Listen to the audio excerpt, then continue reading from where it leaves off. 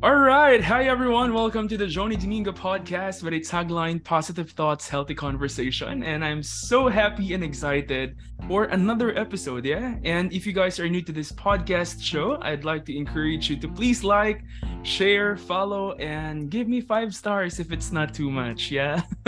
Anyway, I'd like to thank those people who has been supporting this podcast show for 3 years already. And, when I started the podcast, I was so scared because iniisip ko, baka walang makinig sa akin, sino ba naman ako? But right now, I'm so happy to let you guys know that we have 16 countries listening to our show. So we have the Philippines, United States, Mexico, Germany, Thailand, United Kingdom, Canada, Hong Kong, Nigeria, Singapore, Romania, what else? Kenya, Australia, Colombia, Japan, and last but not the least, 2 weeks ago, we got the Switzerland.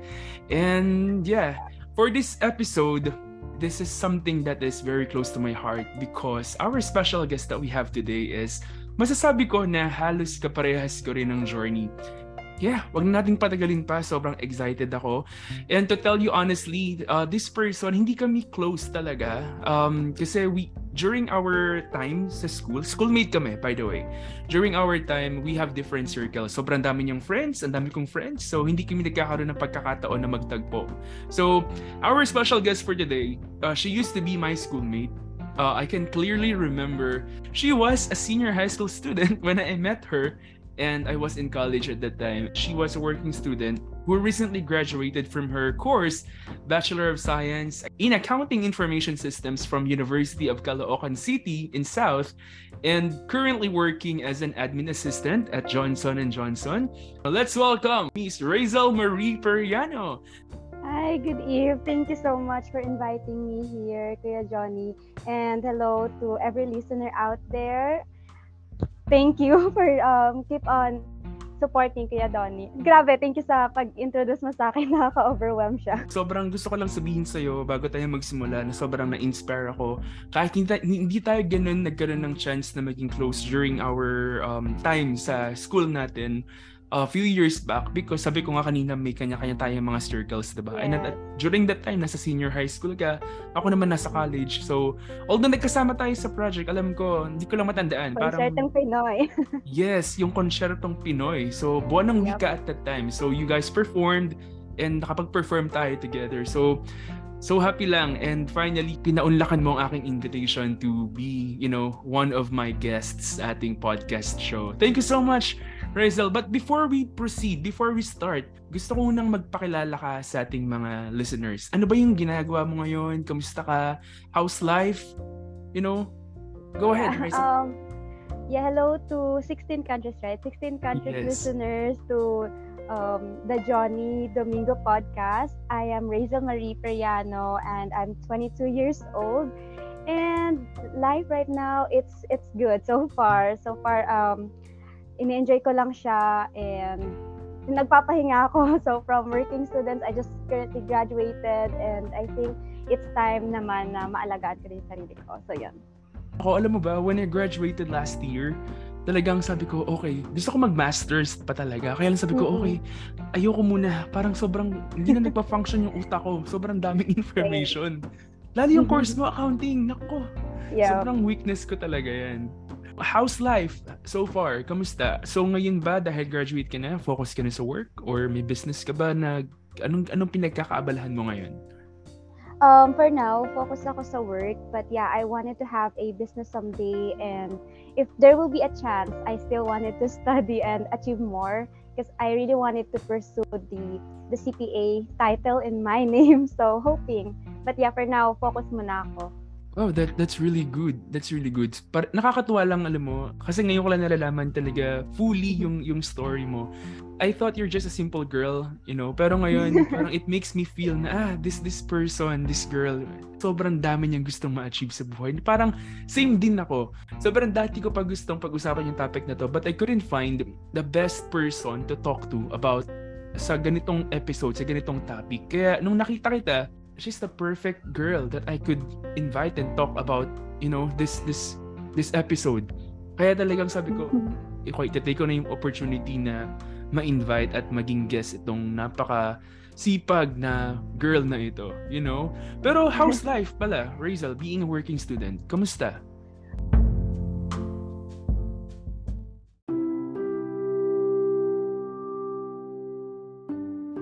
Actually, hindi siya madali.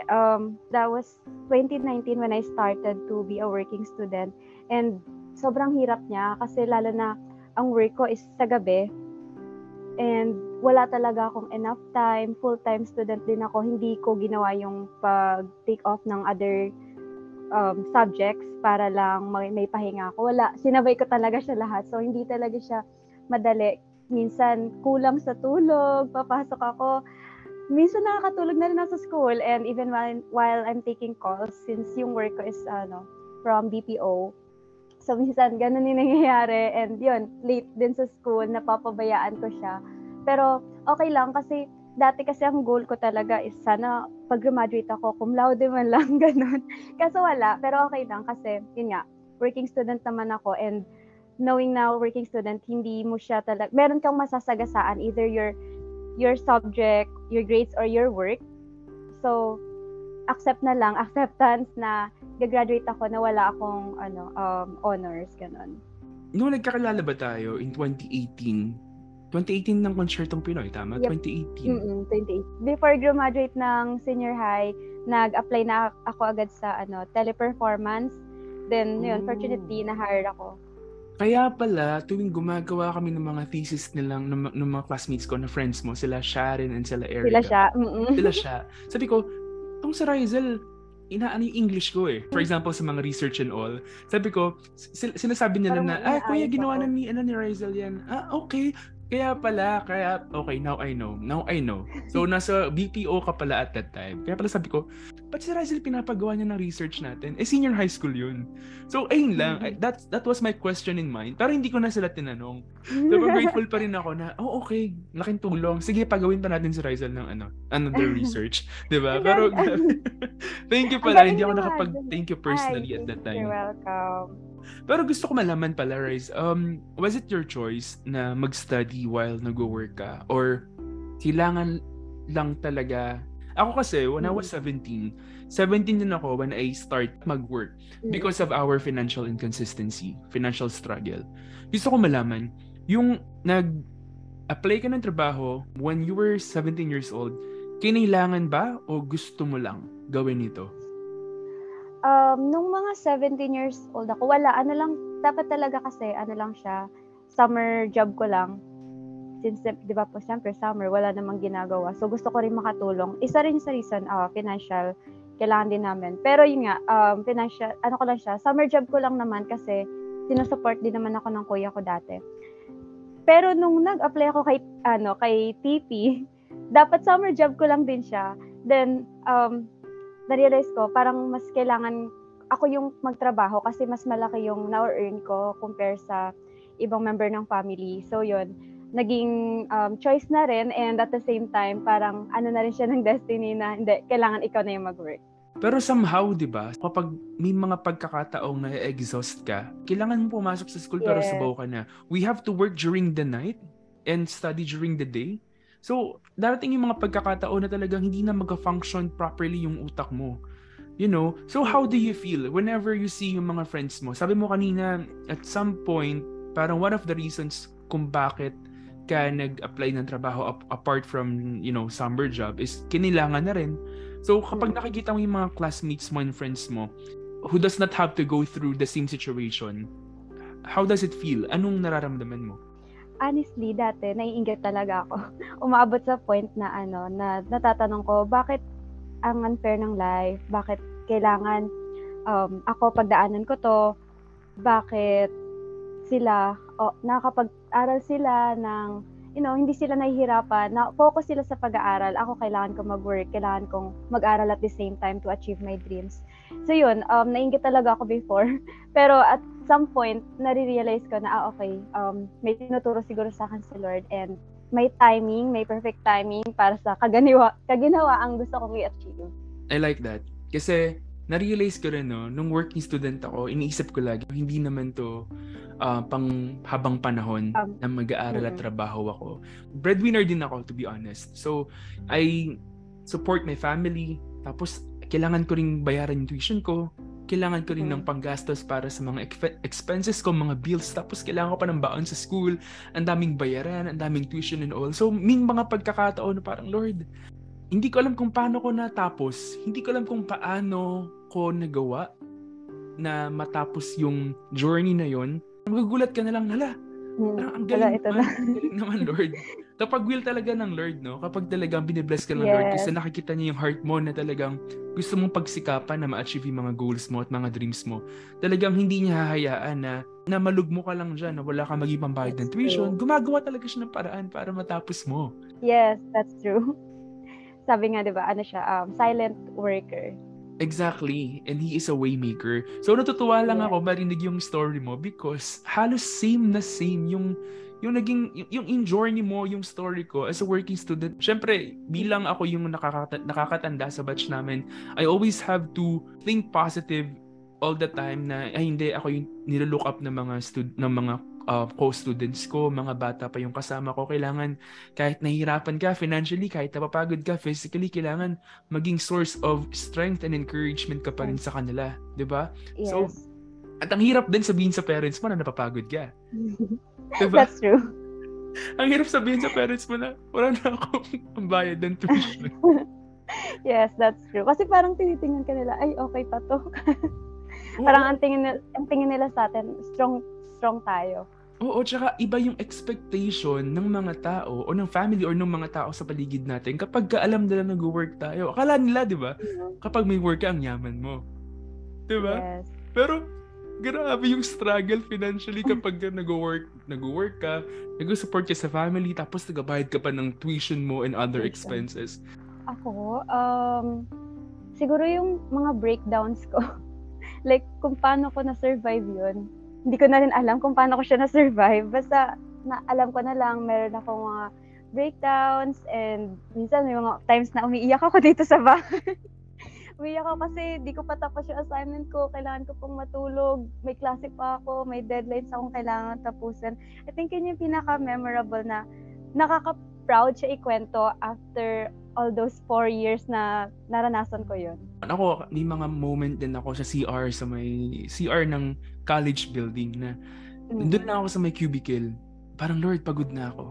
One of the reasons kung bakit ko siya pinilit tapusan is because, number one, I support myself, di ba?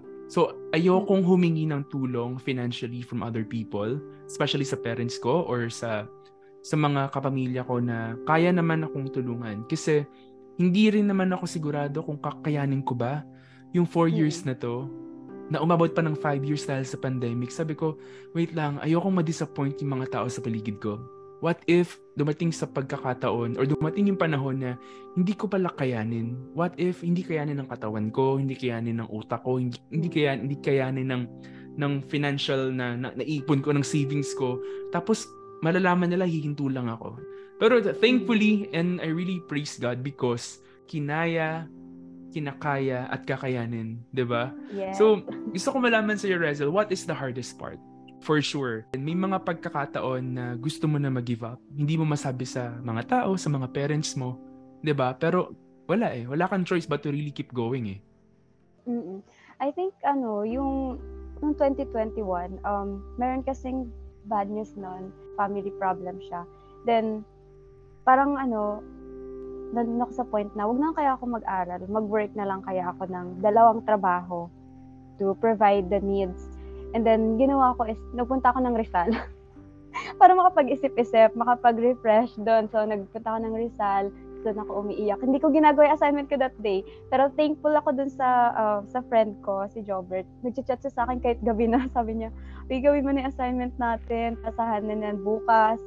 So, yun yung siguro yung pinakamahirap, yung parang ayoko na talagang gawin, kailangan trabaho na lang ako kasi kailangan eh. Pero yun, na-survive naman. That was so hard. Pero what keeps you going? Yung actually same sa'yo, parang kasi yung mga nasa family ko or mga relatives, sobrang taas na tingin nila sa akin. So, isa yun sa reason why I wanted to keep going. Kasi feeling ko, role model ako. Role model ako sa mga kabataan. And yung testimony ng life ko, magagamit siya hindi lang sa mga kabataan and even to other people na hindi lang taga sa amin.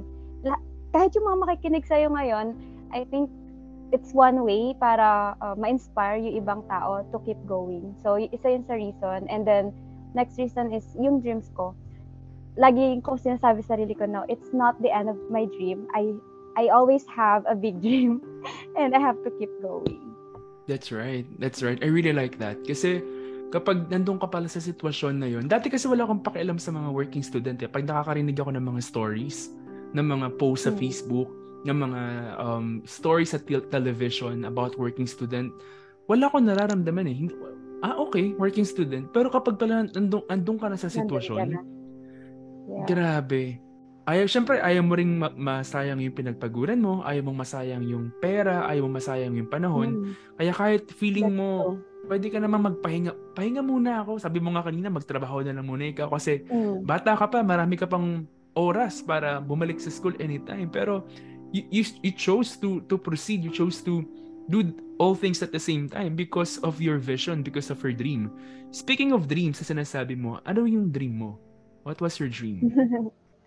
Yun nga, gusto ko talaga yung pangalan ko, madagdagan siya, maging attorney, Raizel Periano, wow! CPA.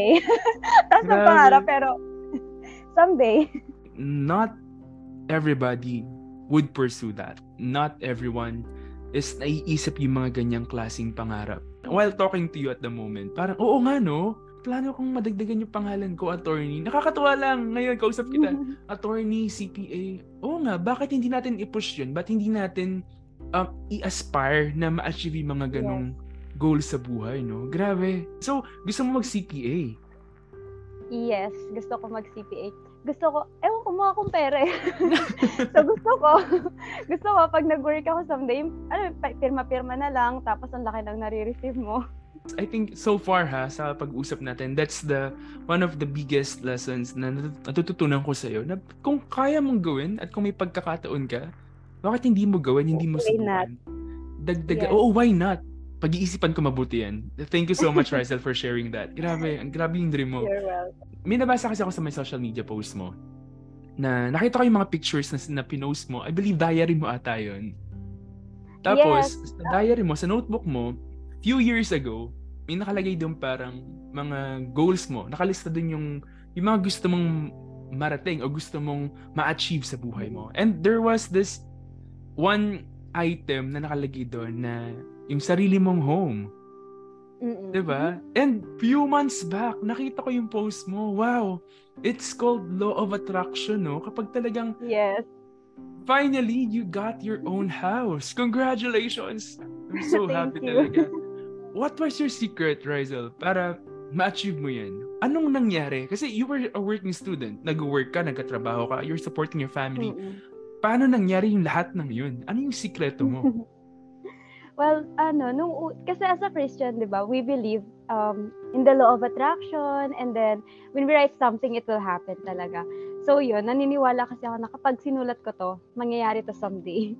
So sinulat ko yun.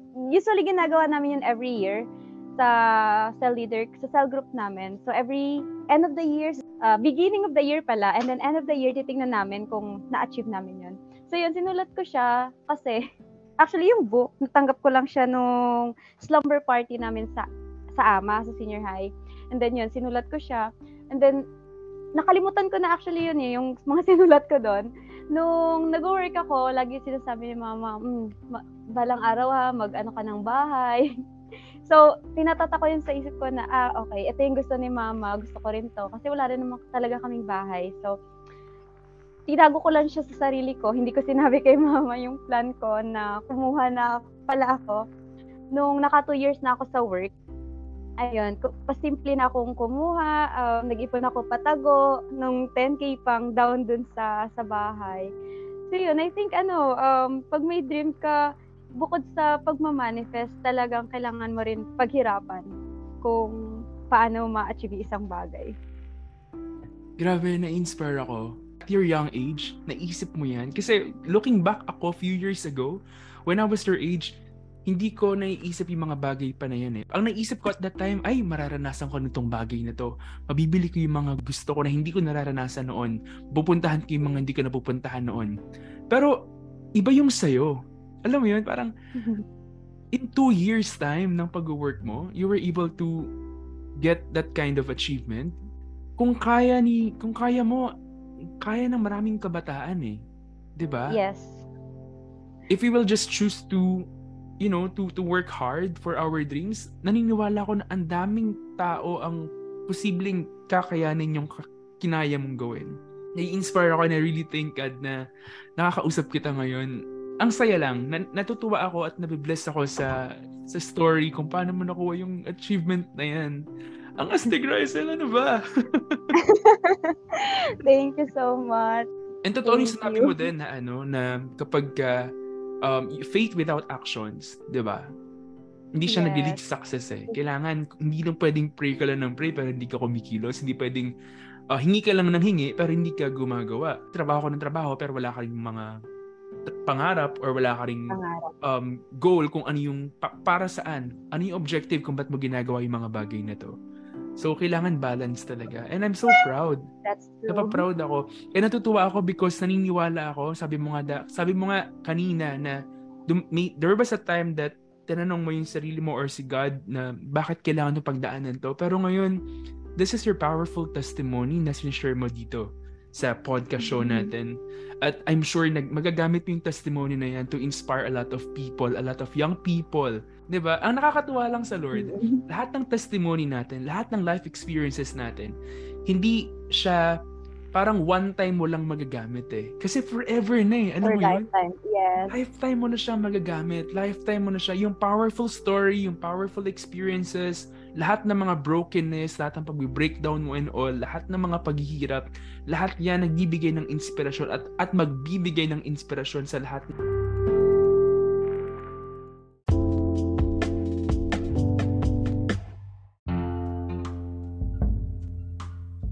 Alright, so ayun nga, grabe yung story ni Raizel. Sobrang very inspiring, very powerful, and I believe that pag narinig to ng mga kabataan, ang sarap i-share sa mga youth services ng topic na to because hindi lahat kasi ng tao willing talagang mag-strive, willing magsikap, 'di ba? Yung iba gusto yung chill lang, yung buhay nila, chill lang, as in easy go lucky lang sila, kung saan masaya doon lang sila. Pero not everyone is willing to go through sa mga katulad ng mga ganito pinagdadaanan natin sa buhay. Pero Raizel, gusto kong malaman, what do you think is the best lesson na natutunan mo sa journey mo as a working student? Lesson? I think yung best lesson ko doon is whatever the challenges is, I have to keep going. So, I think, yun yung pinaka-lesson ko sa life. Kasi hindi talaga biro maging working student. Napakaraming challenges mong pagdadaanan. And kailangan mo, kung gusto mo talagang ma-achieve na maging degree holder ka, kailangan go lang ng go. So, yun. That's right. We really have to keep going kasi wala namang gagawa na tong mga bagay na to para sa atin kundi tayo din. And ang sarap din, no? Apart from reaching our goals, apart from doing all this para lang makuha yung mga bagay na gusto natin, syempre, as a Christian, our goal is to give glory to God. No? Bilang Kristiyano. Kasi I believe that's the number one or that's the main reason the main reason kung bakit tayo nakapagpatuloy. 'Di ba? Ako, I always believe na nagagawa ko yung mga bagay na to, na-achieve ko yung mga goals ko na to, not because of my own ability, not because of my talents, but because of God's grace and God's help. 'Di ba? Kasi tingnan mo, parang ang amazing lang yung scenario na pag after mo magtrabaho sa gabi, meron ka pang lakas para mag-aral sa umaga. 'Di ba? Kung wala pa. Kung wala yung provision ng Lord, nako, siguro wala na tayo. Parang nako, nalugmok na lang tayo, na-stop na lang tayo doon. And isa sa mga kinaka-proud ko sa'yo, sabi mo kanina, na tinanong mo yung sarili mo, nag-stop na lang kaya ako? Pero, hindi mo pinili na i-drag ka ng negativity. Instead, kahit mahirap yung sitwasyon, kahit nakakapagod, kahit very exhausting, pinili mo pa rin na ipagpatuloy ng full load. Parehas tayo actually. Sobrang dami nating similarity sa story na yun. Kasi ako full load din ako. Full-time din ako sa trabaho. Full-time ako sa kay JCD. Kailangan kong magtrabaho. Kailangan kong mag-events para ma-support yung tuition ko and studies. So, grabe. Ewan ko na, speechless ako, Raizel. Ikaw, if you will give a message to yourself at that time, yung mga panahon na feeling mo hindi mo na kaya, feeling mo napapagod ka na, feeling mo, or may tanong ka na, what if, stop ko na lang muna. Marami pa namang panahon eh. When you were still in that situation, nung panahon na yun, what do you want to tell her? Kung kausap mo ngayon yung Raizel dati, na nangangarap pa lang na makapagtapos na pag-aaral, makabili ng bahay and all, anong gusto mo sabihin sa kanya? First of all, I wanna thank myself for not giving up. Thank you, self, kasi pinili mong magpatuloy and look at where you are now. You are now a degree holder and a title holder. Meron ka ng sariling property and also working ka na. So yun, congrats also because you did it. I'm really excited sa kung ano yung magiging impact ng story na to at ng buhay mo sa mga taong kasama mo ngayon sa trabaho, kasama mo sa church. Baka mamaya, a few years from now, makita na lang kita. Naku, may mansion ka na. O kaya, alam mo yun, driving ka na lang. Kuya Johnny, angkas ka ba? Diba? Ay, hoping. Saan ka? Manifest natin yan. Oo, that's my goal din. So, lang, ang saya lang sa puso, ang saya, nakakataba ng puso marinig yung kwento. And ngayon naman, Raizel, what is your message to all working students out there na posibleng nararanasan yung mga emosyon at physical na pagod na nararanasan mo dati? What do you want to tell them? No matter how hard it is and no matter how long it will take, just keep going. Makukuha mo rin yung degree na pinapangarap mo. Lagi kong iniisip at lagi kong sinasabi sa mga kabataan na nakakausap ko sa ng mga ganitong topic na nakakapagod mag-aral.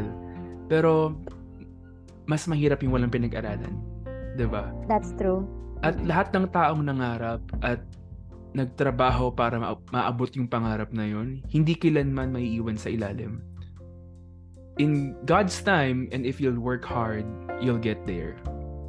'Di ba? Yes. So, hindi araw-araw success, hindi araw-araw may victory, pero ang confidence na meron tayo is yung kung ano yung ginagawa ng Lord at gagawin ng Lord sa buhay natin. Grabe yung grace ni Lord sa buhay mo. Grabe yung blessing. I know yung testimony mo na to. I know na magbibigay ito ng hope, ng inspiration sa mga taong nakakarinig. So, again, thank you, Raizel, for being with us today. Thank you then, Kuya Johnny. Thank you so much for inviting me. Yes, and by the way, saan ka ba pwedeng abangan ng mga listeners natin? Well, may TikTok ako. Pwede nyo akong stalk doon. Ano yung pinagagagawa ko doon? Kalokohan. Pero makikita nyo kung gusto nyo makita yung mga inspiring stories ko, you can search me on Facebook, Raizel Periano. Ayan. So again, maraming salamat, Raizel, for being with us and for accepting our invitation para ma-feature ang story mo sa podcast show natin. And to everyone who are listening, I know na sobrang nai-inspire din kayo because ako mismo bilang host ng podcast show na to ay nagiging speechless. Sobrang daldal ko pero nagiging speechless ako sa story ni Raizel. And maraming salamat once again for supporting our episode, for supporting the show. And looking forward na yung mga stories na pinifeature natin sa show na to is magbigay ng magandang impact at ng inspiration and maging source ng strength and hope sa mga taong makakarinig nito. Again, maraming salamat, Raizel, for being our guest. And to everyone who are listening to this podcast episode, please don't forget to search Raizel if you would like to know more about her because I know that you will be inspired sa story niya. If you want to follow her, sinabi niya na yung kanyang Facebook page. It's Raizel Periano, di ba? So, grabe. Once again, let's give it up for Raizel. Maraming salamat, Raizel, for sharing your story. That's a Thank you story of again, hope. Kuya Johnny. And sana lumaki pa tong podcast mo. Marami pang maabot na countries. Aiming for that. Amen. I'm claiming that in Jesus' name. Thank you, Raizel. God bless you. Thank you so much for listening, everyone. Again, this is the Joni Domingo podcast. God bless and see you on the next episode.